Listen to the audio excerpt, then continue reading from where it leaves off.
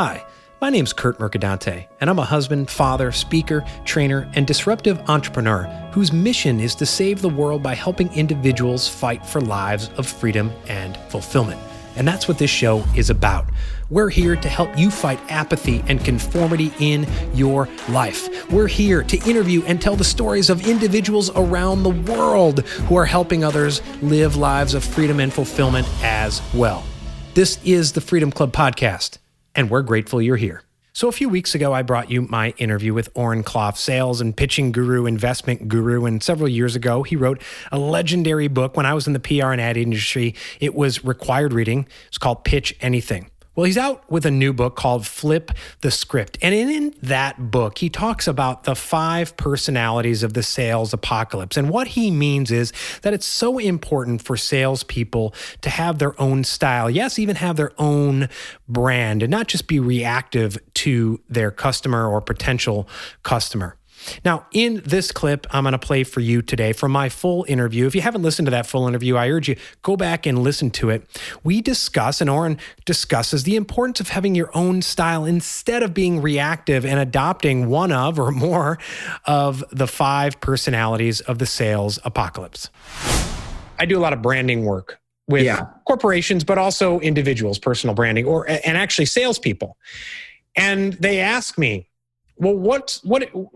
Like, I'm on a sales team. I'm selling widgets for corporation X. Yeah. Why is it important to have a personal brand? I think what you said is important because if you don't know who you are, you don't know what your style is, you're not actually authentically you, then that has an impact on your sale, whether you're selling yourself or widget X, correct? So here's the issue. If you haven't figured out your own personal brand, then what you're doing, and we've all done it, is being reactive to the buyer's emotional needs. Okay?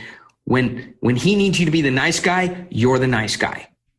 When he needs you to be, when he needs you to, when he has lots of questions or objections, right? Then you become the information booth on the information highway, right? When he needs time, then you become the sickly sweet angel. So, well, I know you need some more time, but what if we look at this way? And you become the ultra nice guy, right? And you are feeding his emotional state and change. And therefore, is that bad? Not necessarily, but what's bad about it is you are changing yourself to meet his needs.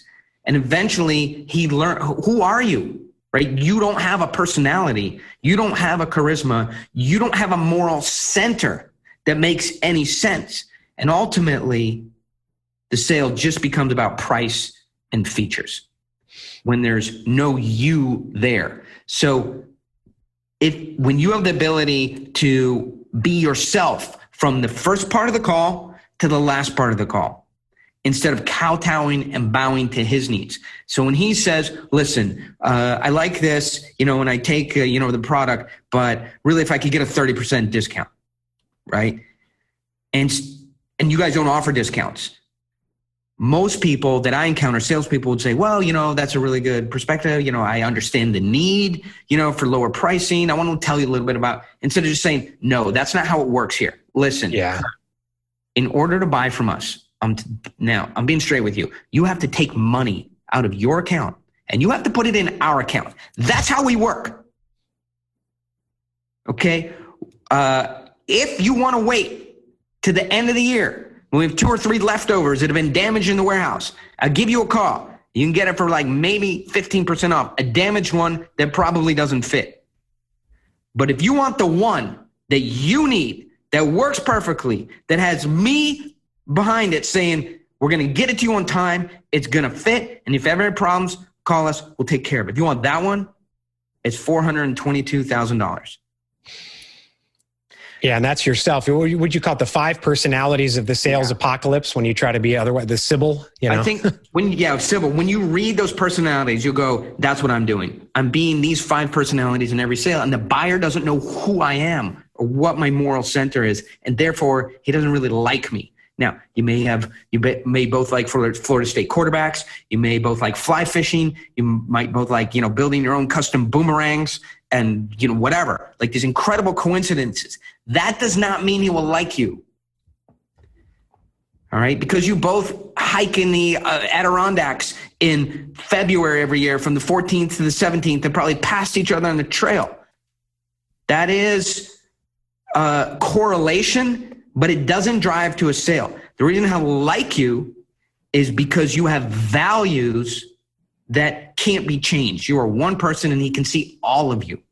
That is why somebody will like you and buy from you.